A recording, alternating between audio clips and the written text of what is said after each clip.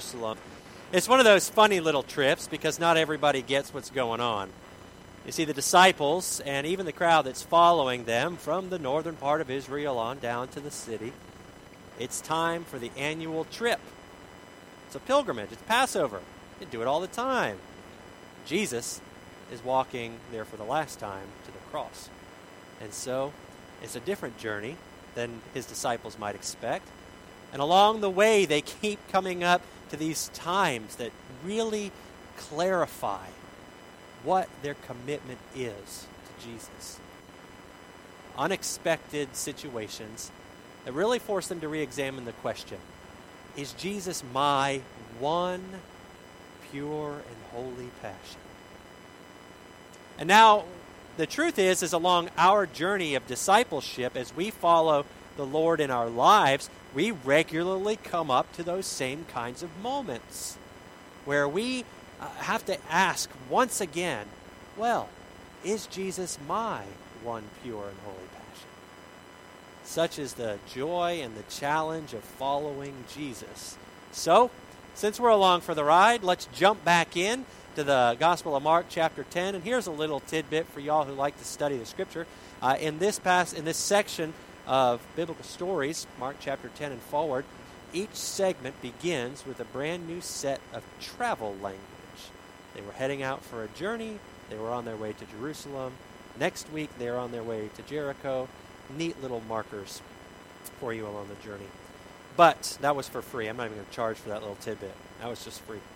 All right, Mark chapter 10, our reading will come from today, verses 32 through 45. Hear the word of the Lord.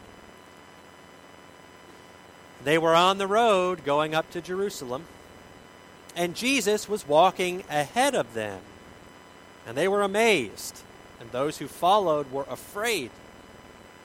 He took the 12 aside again and began to tell them what was going to happen to him, saying, "See, we're going up to Jerusalem, and the Son of Man will be handed over to the chief priests and to the scribes, and they will condemn him to death. Then they will hand him over to the Gentiles, and they will mock him and spit upon him and flog him and kill him, and after 3 days he will rise again." And James and John, the sons of Zebedee, came forward to him and said, "Teacher, we want you to do for us whatever we ask you." And he said to them, "What is it you want me to do for you?" And they said, "Grant us to sit one at your right hand and one at your left in glory." But Jesus said to them, "You do not know what you are asking. Are you able to drink the cup I drink, or be baptized with the baptism that I am baptized with?" And they replied, "We are able." And then Jesus said to them, "The cup that I drink you will drink, and the baptism with which I am baptized you will be baptized. But to sit at my right hand or at my left is not mine to grant, but it is for those for whom it has been prepared."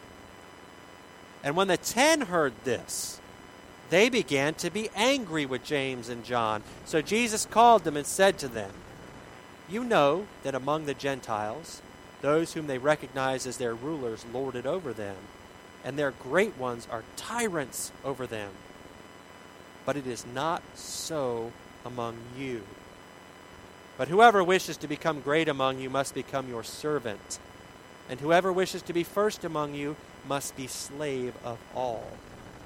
For the Son of Man came not to be served, but to serve, and to give his life as a ransom for many." This is the word of God for the people of God. Thanks be to God. Will you pray with me? Father, may the words of my mouth and the meditations of all of our hearts together be pleasing and acceptable in your sight. And may everything spoken, said, done, and heard be captivated by your Holy Spirit, that we might receive words for life, for our holiness, and for your mission in the world. In the name of Christ we pray. Amen. Well, it looks like we got an easy one. I love it. I love it. You ever get to work and you say, "Oh gosh, I could get this job done real quick. I don't even try too hard." Well, this passage of Scripture, goodness, is so easy. I mean, come on, look. What's the big idea? You want to be great? Serve people. All right, guys, you ready? See you at lunch. No, I mean, it's pretty simple. It's right there. I didn't even have to open a book to figure it out or nothing. There we go. If you want to become great in God's eyes, you must be a servant to all. It's pretty neat. Good teaching. Comes from Jesus. But the interesting thing is that it's pretty encouraging, too. It's not just there right for us. It's encouraging. It's like I told the children earlier. We live our lives so much and focused on getting to the top. Many of us are trying to get a raise, get the job, get somebody to pay attention to us, get recognized, all this stuff that happens in our lives, and sometimes it just doesn't work. It just doesn't work. But you know what? We don't have to be discouraged by that, because, thank goodness, that's not the only way to be great in the world. Jesus gives us another way. We can be great by, get this, by serving people. How about that? We can be great by serving people. The road's not a dead end. You can get on Jesus' road and you can serve the people around you, and that's super encouraging. Maybe that's out there for somebody today. Yeah, it's simple. The lesson is right there, and it can be encouraging, but it's a little crazy if you think about it. It's backwards. Jesus can get pretty backwards sometimes. Have you noticed that? He says, you want to be great? It's not about having power or authority. It's about going low. It's about doing the things that people don't always want to do. It's about doing the things that aren't always looked well upon in our world. It's about serving people. And if you want to take Jesus' example all the way to the end, it's about serving all people. It's about even sacrificing of yourself to make it happen. It's pretty challenging. It's backwards. Jesus is so interesting. But I thought it would be super easy, but it's a little more difficult than that, because as challenging as that is, this whole reversal of greatness, there's actually, I think, a deeper challenge for us as we seek to follow Jesus in our lives. Something happens that's a little deeper, and you get there because this lesson on greatness comes really at the tail end of a longer story. Really, it comes after a very important conversation that Jesus has with two of his senior followers. So maybe I won't let you out just so quickly. Well, hey now. Somebody giggling back here. I wanted to go. I'm kidding. I know you, Marion. So let's back up just a little bit, because I don't want to miss this. This is how it goes. So you've got this group of people now following Jesus, and it looks like a lot of people. It's like that scene in Rocky. You remember in Rocky when he's running, and all of a sudden, like there's more people, and more people are following him? Does anybody know Rocky? It's from the 80s. Okay, thank you guys. It's like that. More and more people are picking up following Jesus, but man, they're getting a little weirded out. Some of them are amazed. Some of them are afraid. And I think it's because Jesus keeps doing the craziest stuff, doing things like healing people, which is pretty amazing. Why are they afraid? I don't know. He keeps saying things like, it's harder for a camel to go through the eye of the needle than for a rich person to get into the kingdom of heaven. I'd be a little afraid too. We talked about that last week. But Jesus, from this crowd, he pulls his inner circle aside for a third time, and he tells them some pretty weird stuff. He says, hey guys, we're going to Jerusalem. They're like, yeah, I know. He said, when we get there, I'm going to be betrayed, abused, beaten, and die. And then I'm going to rise again. Okay. I didn't book a room for that. I don't know what's happening there. That's kind of strange. If you didn't know, like we have a little bit of a benefit. We know that stuff happened. If you didn't know that stuff was going to happen, I'd imagine you'd be pretty confused and maybe a little afraid yourself. I imagine the apostles were a little bit like that. I wonder what went through their mind. I'm going to die and rise again. Interesting. Well, two of the apostles, they respond, let's just say they respond pretty awkwardly. They've got a little bit of an awkward way about them. It's James and John, and they've got some seniority.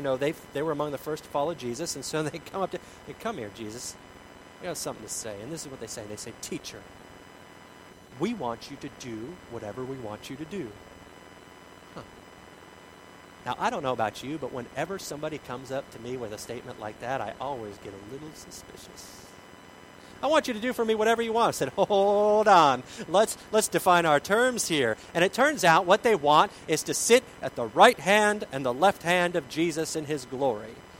Now, we're just talking seating arrangements right here. It's not really a big deal, but if you've ever planned a big party or an event, you know that seating arrangements are important.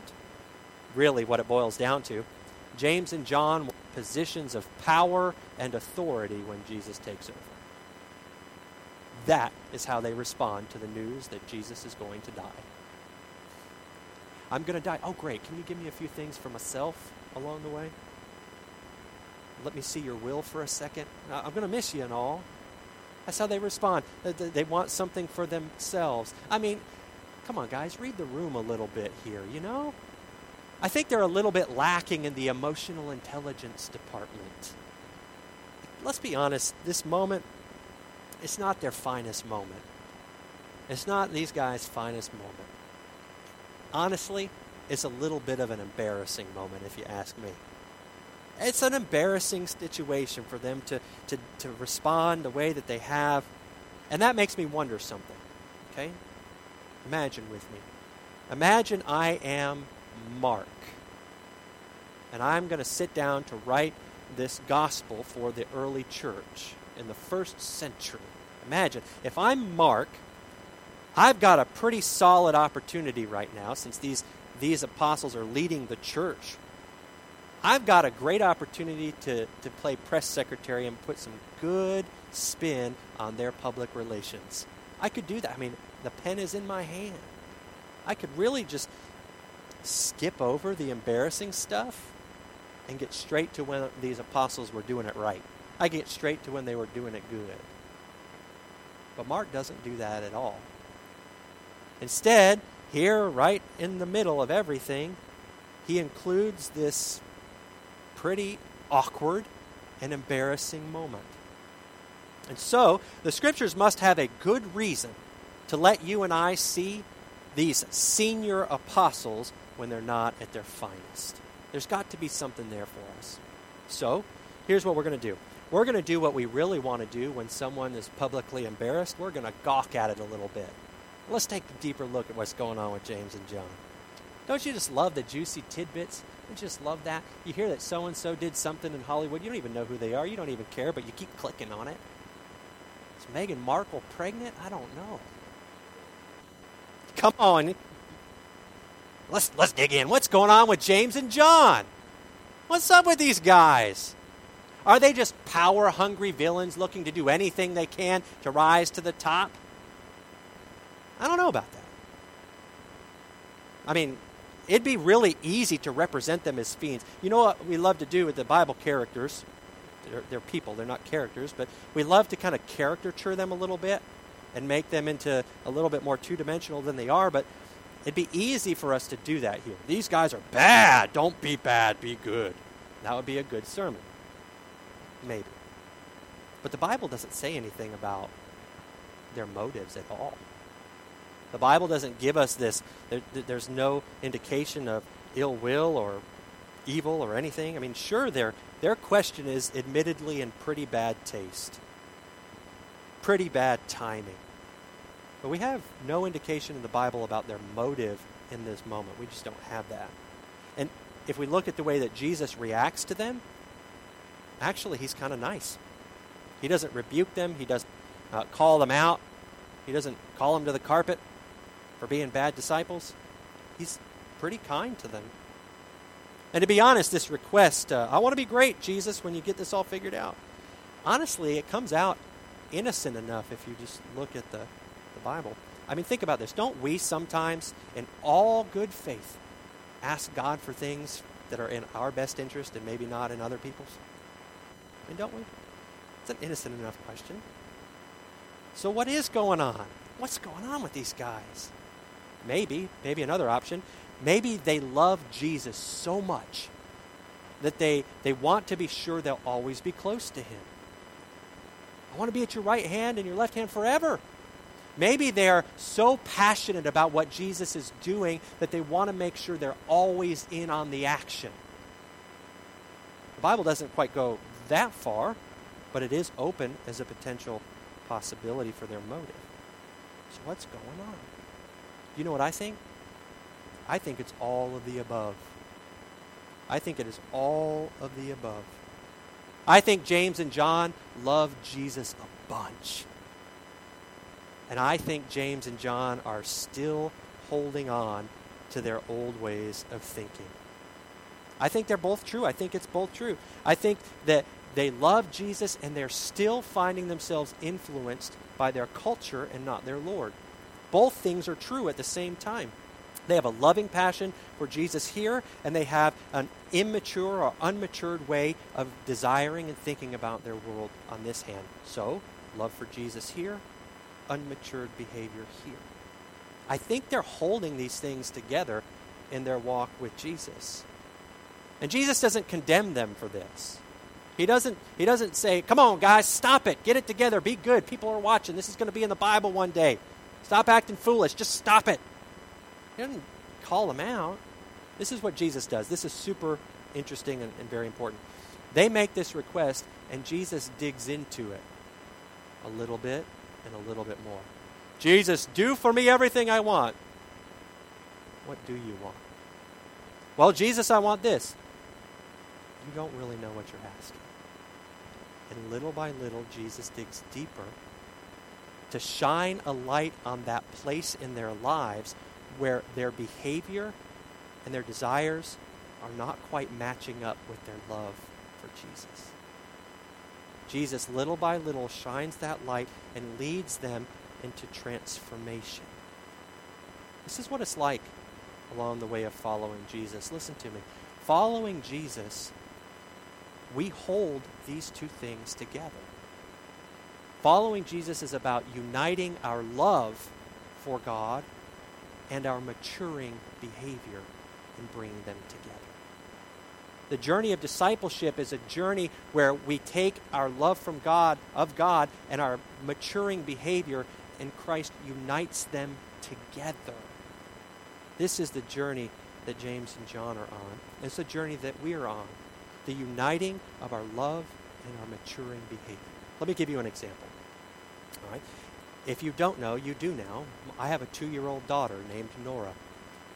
You probably know. Can you hear her? I think I can hear her. She's back in the nursery.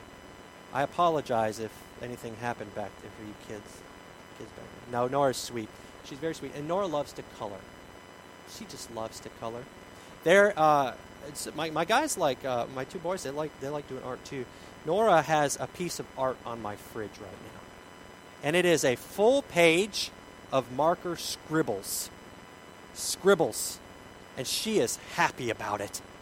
I'm happy about it. I think that she's like the 2-year-old Monet. Come on, she's certainly got impressionism down. I'll tell you that much.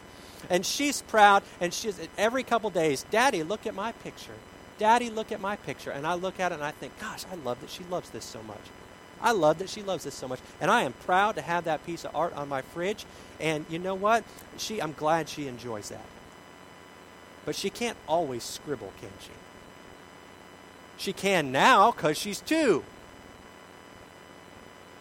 There's going to come a point where she's going to need to, learn to write. Maybe color inside the lines.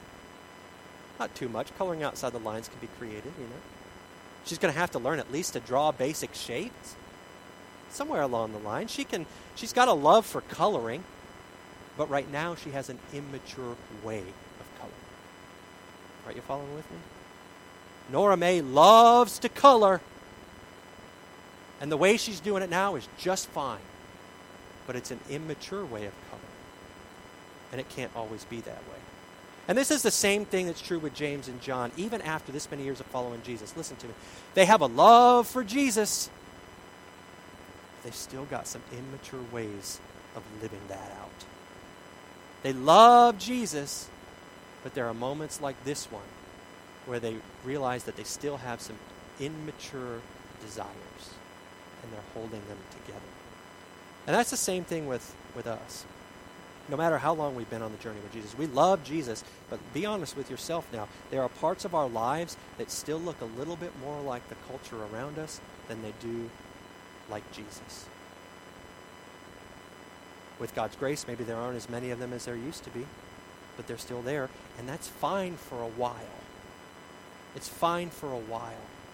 But there will come a point when Jesus expects a little bit more from us. If we don't let our love for Jesus lead us to a more mature way of living, we could actually end up doing some damage.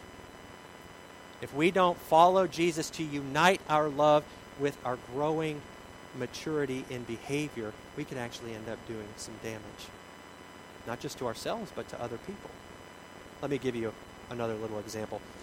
You see, my boys, when they were Nora's age, they loved to color as much as she does. They loved it. They loved it. They loved it so much. And I can remember one day when we lived in the parsonage in Savannah. And this is, you can't forget, there's nothing like parsonage living. If y'all haven't done it, my goodness. It's fun. It's fun. But there's a moment when something breaks and you're like, this ain't my house. It got a little too quiet. And if you've ever spent any time with children, you know it's not good when things get quiet. Amanda and I run upstairs. We go into the boys' room. And it turns out they were really enjoying their love for coloring.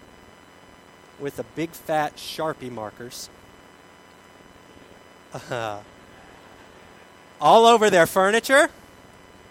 All over the walls. And heaven help me if I ever figured out why there was beige carpet, but it was all over the beige carpet. Oh, those boys love to color. They loved it. They loved it. But their immature way of living that out caused damage to a house we didn't own. Y'all get this? If our behavior doesn't mature to match our love for Jesus, that could end up doing damage to our own heart and to the people around us. It really can. That's what Jesus calls us to. I mean, think of this for an example. We still hold the examples all around us, these worldly ways, and if we don't recognize that that's a part of our life, if we don't recognize that, hey, I've got this place where I'm still growing, here's what might happen. We might mistake our opinions for God's opinions. I'm a Christian. I'm sanctified. Therefore, everything I think is the same thing that God thinks. And you know what might happen? If we don't recognize that that's not true in our life, we might act that way and end up going on the attack to other people just because they don't share opinions that we share. Because we think that we love Jesus, but we haven't let our maturity match up to our love for Him. We might forget that the things that we're blessed with, they come from God. What we might do at that point, if we forget that, if we don't let our behavior match and our desires match our love for God, we might assume that we're better than people who don't have the same blessings that we have. And we might actually start treating them like unblessed people, or even worse. So we have a love for God, but our desires and our behavior hasn't matched. We can assume that since God loves us, that God loves everything we love and everything we want and everything we do, and mistake those things for things that God blesses. And we can end up actually doing some pretty rough stuff out in the world and feel really holy and mighty about it. We can profess our love for Jesus and live in a way that doesn't look like Jesus in the world around us. And Jesus calls that, He has a name for that. It's called hypocrisy. And it hurts people. It hurts ourselves. It hurts the damage of the church. It hurts the damage of Jesus. If we don't let our behavior mature to match our love for Jesus. I mean, I could go on and on. We could be like James or John and assume that our love for Jesus comes with some level of status. That it's the same level of status that the world around us gives, and we could start using Jesus to leverage our own gain. There are a lot of things that we could do. We could baptize all kinds of behavior in Jesus' name, all kinds of bad behavior, and call it good. It doesn't mean that it is. And the point is that as we follow Jesus, He will challenge our desires and challenge our behavior to make them more mature. Because following Jesus is this journey of uniting our love for Him and our maturing behavior. And I think that's why Mark was willing to embarrass the disciples.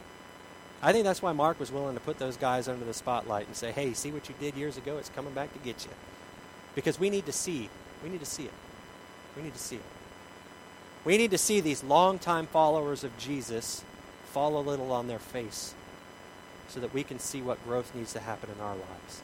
It teaches us. Sometimes it's good to learn from other people's experience and not have to go through it our own. And it teaches us. And we can learn what's in store for us, that this might come along, these opportunities to grow. And we need to see this. I'm not going to keep you long, but we need to see this here. We need to know and see it in these disciples that no matter how passionately we love Jesus and how long we have followed Jesus, that we all still have another step to take. That we all still have another step to take.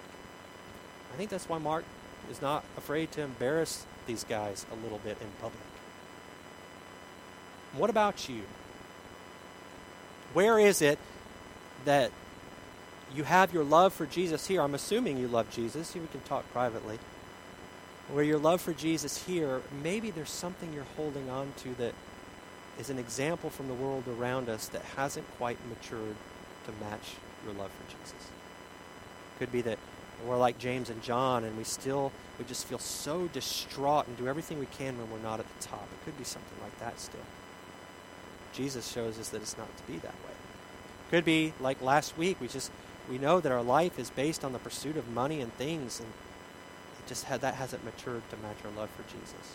We might still find ourselves struggling to mistake lust for love, and our behavior hasn't matched our love for Jesus. It could be a lot of things going on with us, but I think it's important to recognize it. And no matter where we are, we've still got that room. In the journey of discipleship, Jesus puts us in these places where he says, aha, there it is. Now let's work for maturity. Let's work for maturity. Where in your life are you still holding on to old ways or unmatured behavior? Do your actions match your love for Jesus? Or do you still have some growing to do? I'll tell you right now, I've got plenty of growing to do. And here's the deal. It's difficult to realize when we've still got some room to grow. Does anybody like pointing out when they're not quite as good at something as they thought they were? I don't like it. It can be embarrassing. Ask James and John, but don't be embarrassed by that. Don't be afraid of the moment when this happens, because it's a part of our journey. And every time Jesus leads our love and our life into deeper unity, we come out blessed on the other side. It ultimately turns out to be a good thing. Just ask James and John if you can. One day maybe you can. Just look at them. They got it. They learned this lesson and began to unite their behavior and their love. John, for example, after this, along the way, he was the only disciple courageous enough to stand near the cross of Jesus Christ. Everybody else ran. He knew what it meant to be great, didn't he? To stand beside and endanger his friend. John, in fact, is credited as writing 3, 4, or 5 books of the Bible. His witness carried on. He learned what it meant to be great, didn't he? His brother James even learned a lot from this lesson. He learned all the way through what it means to be great, because James, in the book of Acts, ended up giving up his life to defend his faith. Greatness comes in service. And not that it's fun to give up your life for your faith, but his example encouraged and spurred Christians on for over a millennium. And if Jesus didn't love them enough to challenge them, to unite their behavior and their action, we wouldn't be talking about them today. Their witness wouldn't be encouraging to us today. But Jesus loved them enough to challenge them. Unite your love for me with a maturing lifestyle. Unite your love for me with a maturing lifestyle. And because of that, we see their witness today. Now, I wonder how James and John would look at this story today. I wonder if we get up to heaven and we're like, hey, James, John, look what I found on the internet about you. And we show them the story. I don't think they would be embarrassed. I don't think they would. I think they'd be happy.